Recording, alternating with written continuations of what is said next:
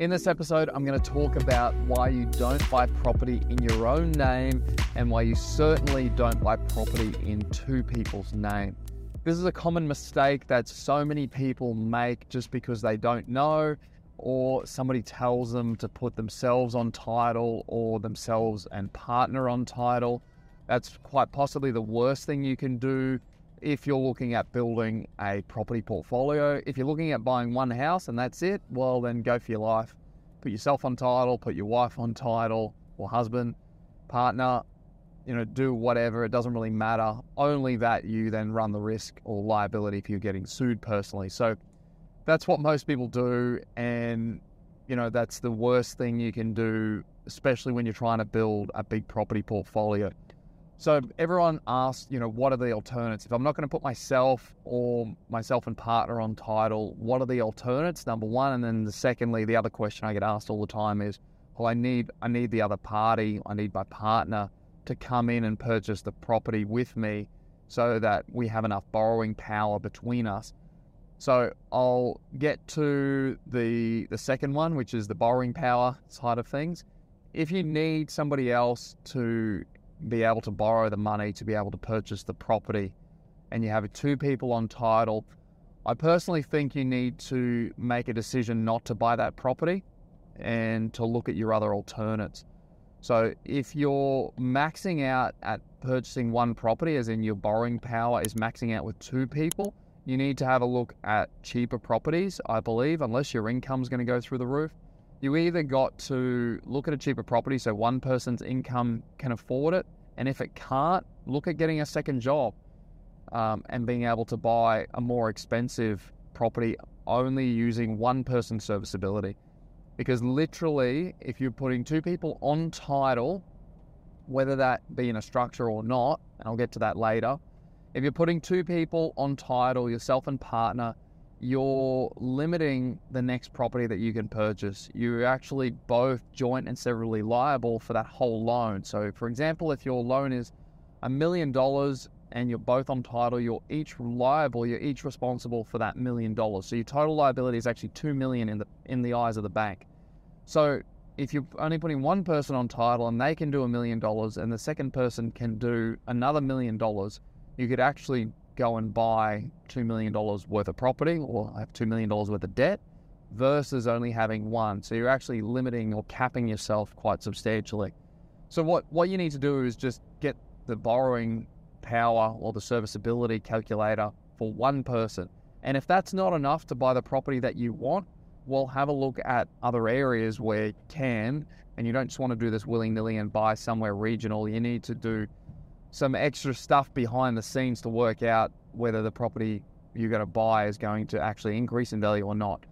But I believe that you should be buying or using a maximum of 80% of your borrowing power and one person's borrowing power to buy a property. Now, if you work that out and it only comes in at $200,000, for example, you're not going to be buying too many properties at $200,000. But if that's what the figure is, then maybe have a look at what you can buy for $200,000, or go and get a second job and increase that from $200,000 to $300,000 if that's the market you want to get into. If that's not the market you want to live in, have a look at the rental returns in the market you're living in, and I can probably guarantee 9.9 times out of 10 for people that are listening, for you that are listening, the area you live in is going to be a lower yield, a lower return rent than what an area is that you could be investing into with using that $200,000 or $300,000 in serviceability and borrowing power.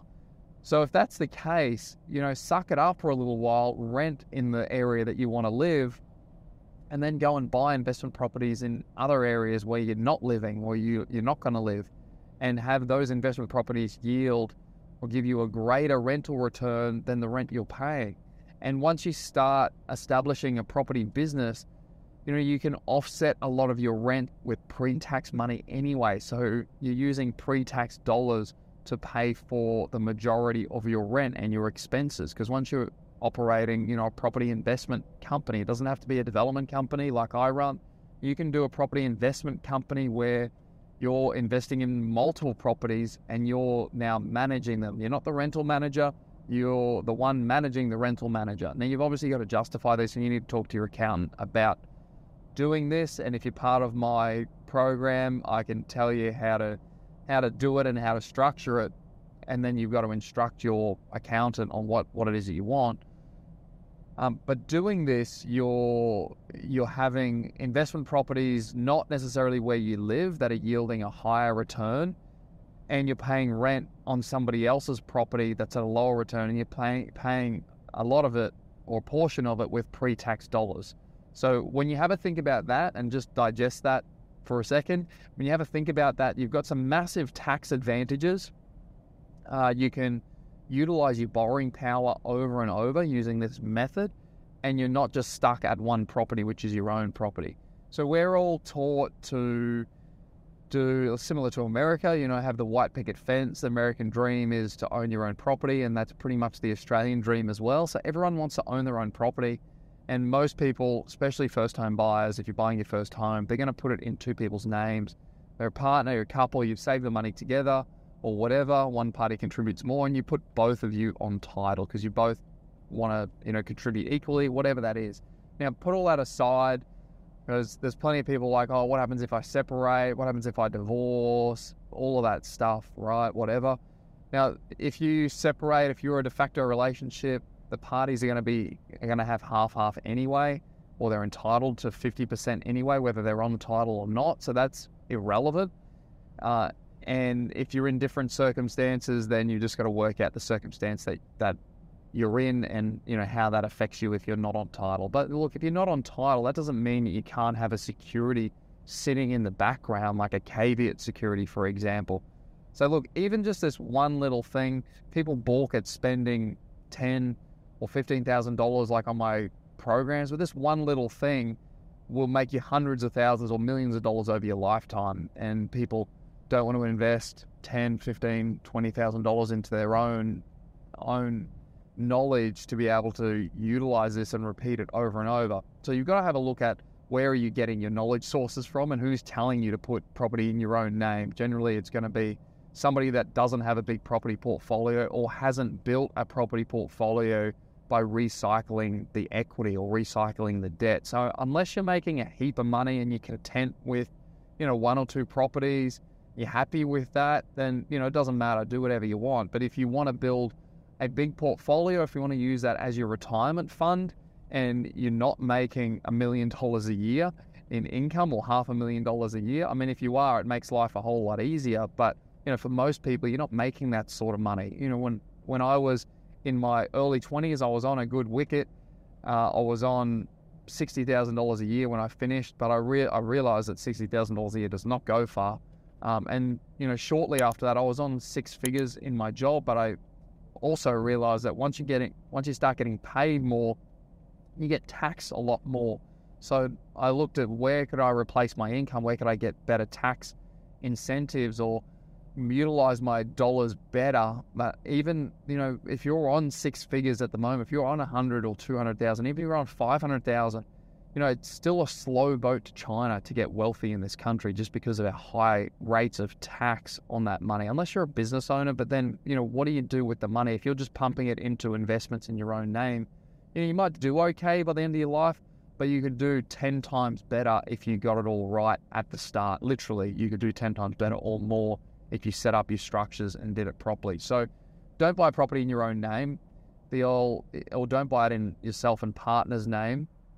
So like I mentioned, just to recap, you need to increase your serviceability. If you alone don't have a high serviceability, so you need to increase it. Go and get a second job. Doesn't have to be forever. Just make it temporary.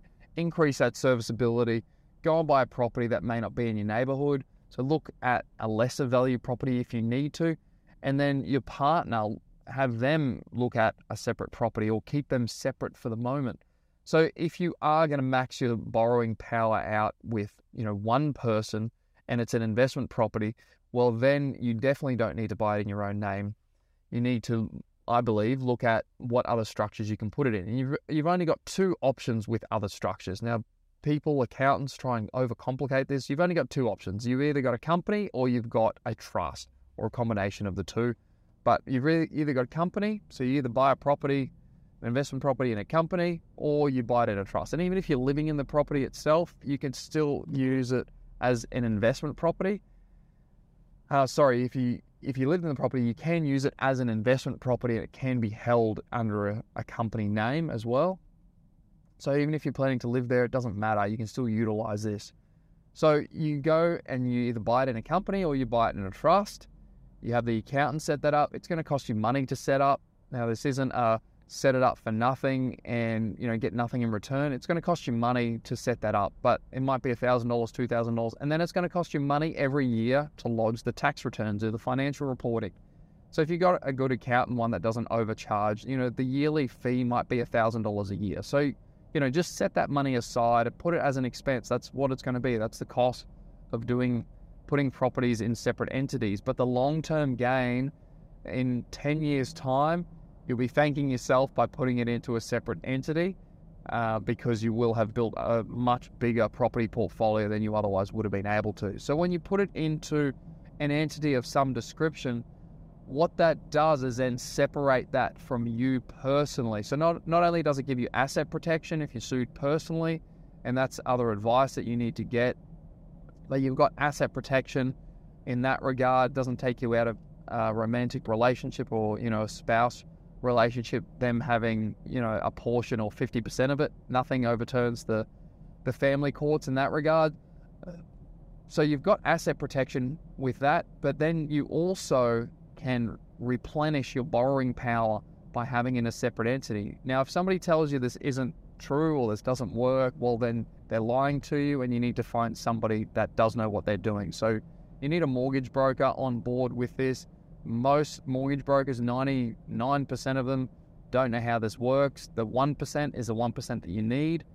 So that the 1% of mortgage brokers understand that when you put a property purchase into a company or a trust, and that company or that trust covers its own expenses, and how it does that is by renting out the property. So if the property covers all of its own expenses, that income and those expenses get taken out of that company or that trust. So if you set up ABC Proprietary Limited, ABC owns a property, and it owns a property in Brisbane, and that property's rented out. That rent then covers the mortgage repayments, it covers the rates, it covers any maintenance that you do. So if the rent covers all of those things, and you don't have to fork in any money personally into that property, you go and get an accountant's letter. The accountant's letter says, company ABC Proprietary Limited covers all of its own expenses, and it can pay the debt and blah, blah, blah, whatever else it needs to say. Well, then when the bank goes and assesses you for the next loan, they ask for this accountant's letter. And look, not all banks will do this. Not all banks are equal. They have different policies. So this is why else you need a broker that understands this, because they're going to put you into a bank where the bank's going to basically sideline your other debts. They're going to put them to one side because they're in separate entities. And then they're only going to assess you based on this new loan that you're applying for. So if you have a loan for $1 million on your investment properties, and they can be multiple, they can be one, if they're all covering their own expenses, so in other words, if the rent covers all of the mortgage repayments and then all of the other outgoings like rates, water, blah, blah, blah, if that happens on the $1 million of debt, when you go for a new loan and you might be getting, say, $500,000 on a new loan, well, all of those other debts are all pushed to one side, and the bank can assess you based on the new debt only. If that $1 million of debt is all in your personal name, or is all in your personal name and your wife's name, well, then you're both going to be on the hook, and the bank's going to add everything together. So they're going to say, well, you got $1 million in debt on all this stuff, and you want a loan for another $500,000. Well, now we're going to assess your serviceability, your borrowing power, in other words, at $1.5 million. So now all of a sudden the loan that you're getting is only $500,000, but the bank, the financier, is going to assess you as if you're borrowing $1.5 million, and then they add all their criteria onto that. So they add the 3% on top of the interest rate, so they see whether you can afford a 6% interest rate, what you're paying now, plus another 3%. That's normally the buffer. So now you've got to show that you can afford to repay 9% in interest. That's what's happening at the moment. So you got to be seen to be able to afford 9% in interest, And then not only is it just the interest, now you got to pay the principal and interest over a 25 or 30 year term. So that's why people have, or you have, low borrowing power, because we are being assessed at this really high rate, principal and interest, so paying back the amount you borrowed plus the interest over a 25 or 30 year period. And so your borrowing power is diminished. And that's what's been happening. That's why people's borrowing power has reduced. And so with that $1 million that I mentioned, if the $1 million is in your personal name and it's not in separate entities, separate structures, well, the bank's going to lump all of that in together. Even if that $1 million you don't even pay for, like the rent covers the $1 million in like the interest repayments on the $1 million. So the bank's going to see, we're going to assume under their assessment that you then need to cover not only the new $500,000 that you're getting out, but also the previous $1 million that you've already got, if it's in your own name. If it's not in your own name, they sideline it. So when you set it up in separate structures, which is, as I mentioned, either a company or a trust, they're the only two options you've got. Whether you set it up in either one of those, the bank, the financier, doesn't look at that debt that they have, and they only look at the debt that's in front of them, because that other debt is covering itself, it's paying for itself through the rental returns. So hopefully that makes sense to you. There's, some other things, some other tweaks that I teach around that. This is a very short lesson around how to do it. And look, don't expect that you've listened to me for the last 15 minutes, you're going to go out and do it. There are some more tricks of the trade. If you are fortunate enough to have worked this out yourself, you're on to a winner. With that, if you've been able to build up a property portfolio of 10 or 20 properties, hopefully you've worked this out by now, but chances are in that first 5 or 10 properties, you've probably worked it out the hard way. I mean, we all work it out the hard way in the beginning. So if this one thing can fast track what you're doing by 5 years or 10 years, that's going to save you a whole lot of time. And once you start to get beyond like 10 or 20 properties, you really start to get when the properties grow in value, you really start to get a massive growth on your entire property portfolio, which means once you're building equity on the whole portfolio and it's also paying for itself, then you're able to accelerate even faster. You're able to recycle that equity into new properties and then basically go even faster. So you really start to get exponential growth once you start to get above 10 or 20 properties, depending on the value of the properties and the equity gain and all that stuff. But you really start to get that exponential growth. So growth just goes like off the charts. And that's why if you've heard of people that own 50, 60 properties and beyond, you're getting growth on all of that entire portfolio. So you're able to get that growth and basically recycle the equity. And once you start getting, to that level, if they're properties that are of higher value, and I'm not going to go into details on this episode, but once you start getting into those higher value properties, so if you do have, a $50 million property portfolio, for example, there's different options available to you with financing. You're not into generally the single loan side of things, and then you start getting into the commercial financing and, different rates, different rules, and you can lump properties together. If you've got good cash flow coming out of that property portfolio, you can have different facilities in place to buffer. If a tenant leaves, you have a big facility, an overdraw facility in place, or you have an offset account in place. So things like that. So don't think of, if I get to 10 properties, I'm going to have all of this debt. Yes, you will have all of that debt, but you'll also have a lot of equity, and you'll also have buffers in place where, if you have a property sitting vacant for a period of time, you've got a cash buffer that can pay the interest on that if it is vacant. So, all of that comes over time as you start to build the portfolio. But the main aim of the game is to get the capital growth happening for you and on your side. And it's money ultimately while you sleep. The more properties you have, the more properties grow in value, providing they're in good areas, of course. But the more properties grow in value, and they're adding to your net worth, and then also the money that's available to you. And that's really how you build up a retirement fund that's, going to be better than probably your super fund, which the government keeps dipping into, or managed super fund companies keep losing money on when the share market goes down. This is going to be a better retirement fund for you that you're in control of building yourself versus leaving it up to some other so-called expert, or just putting your money away and getting charged fees on it every single year and not seeing a return. So once you start to get the power back and start to implement some of these strategies, like not buying a house in your own name, buying investment properties, renting where you want to live instead of buying, because that's better financially for you and it's going to be better in the long term. Once you start getting on that wavelength, you can see the opportunities and how this can really accelerate, and how other people have been able to build up 10 or 20 properties in their portfolio, and they've done it in a relatively short period of time. So look, it's not going to happen overnight. You're not going to go call up your accountant broker tomorrow and they're going to have this thing all sorted out. Especially if you're starting in your first property, you're going to need to work out a bit of a strategy.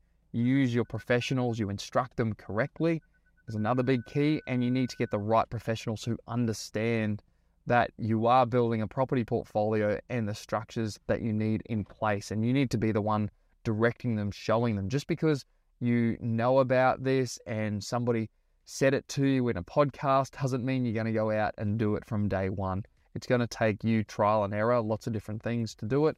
Or you do my full course where there's hours and hours of content, and it can literally fast track you onto that path. And then also, in addition to that, I do have referrals to my consultants, including accountant, finance broker, who know about this strategy and implement it every day of the week for myself and my other clients.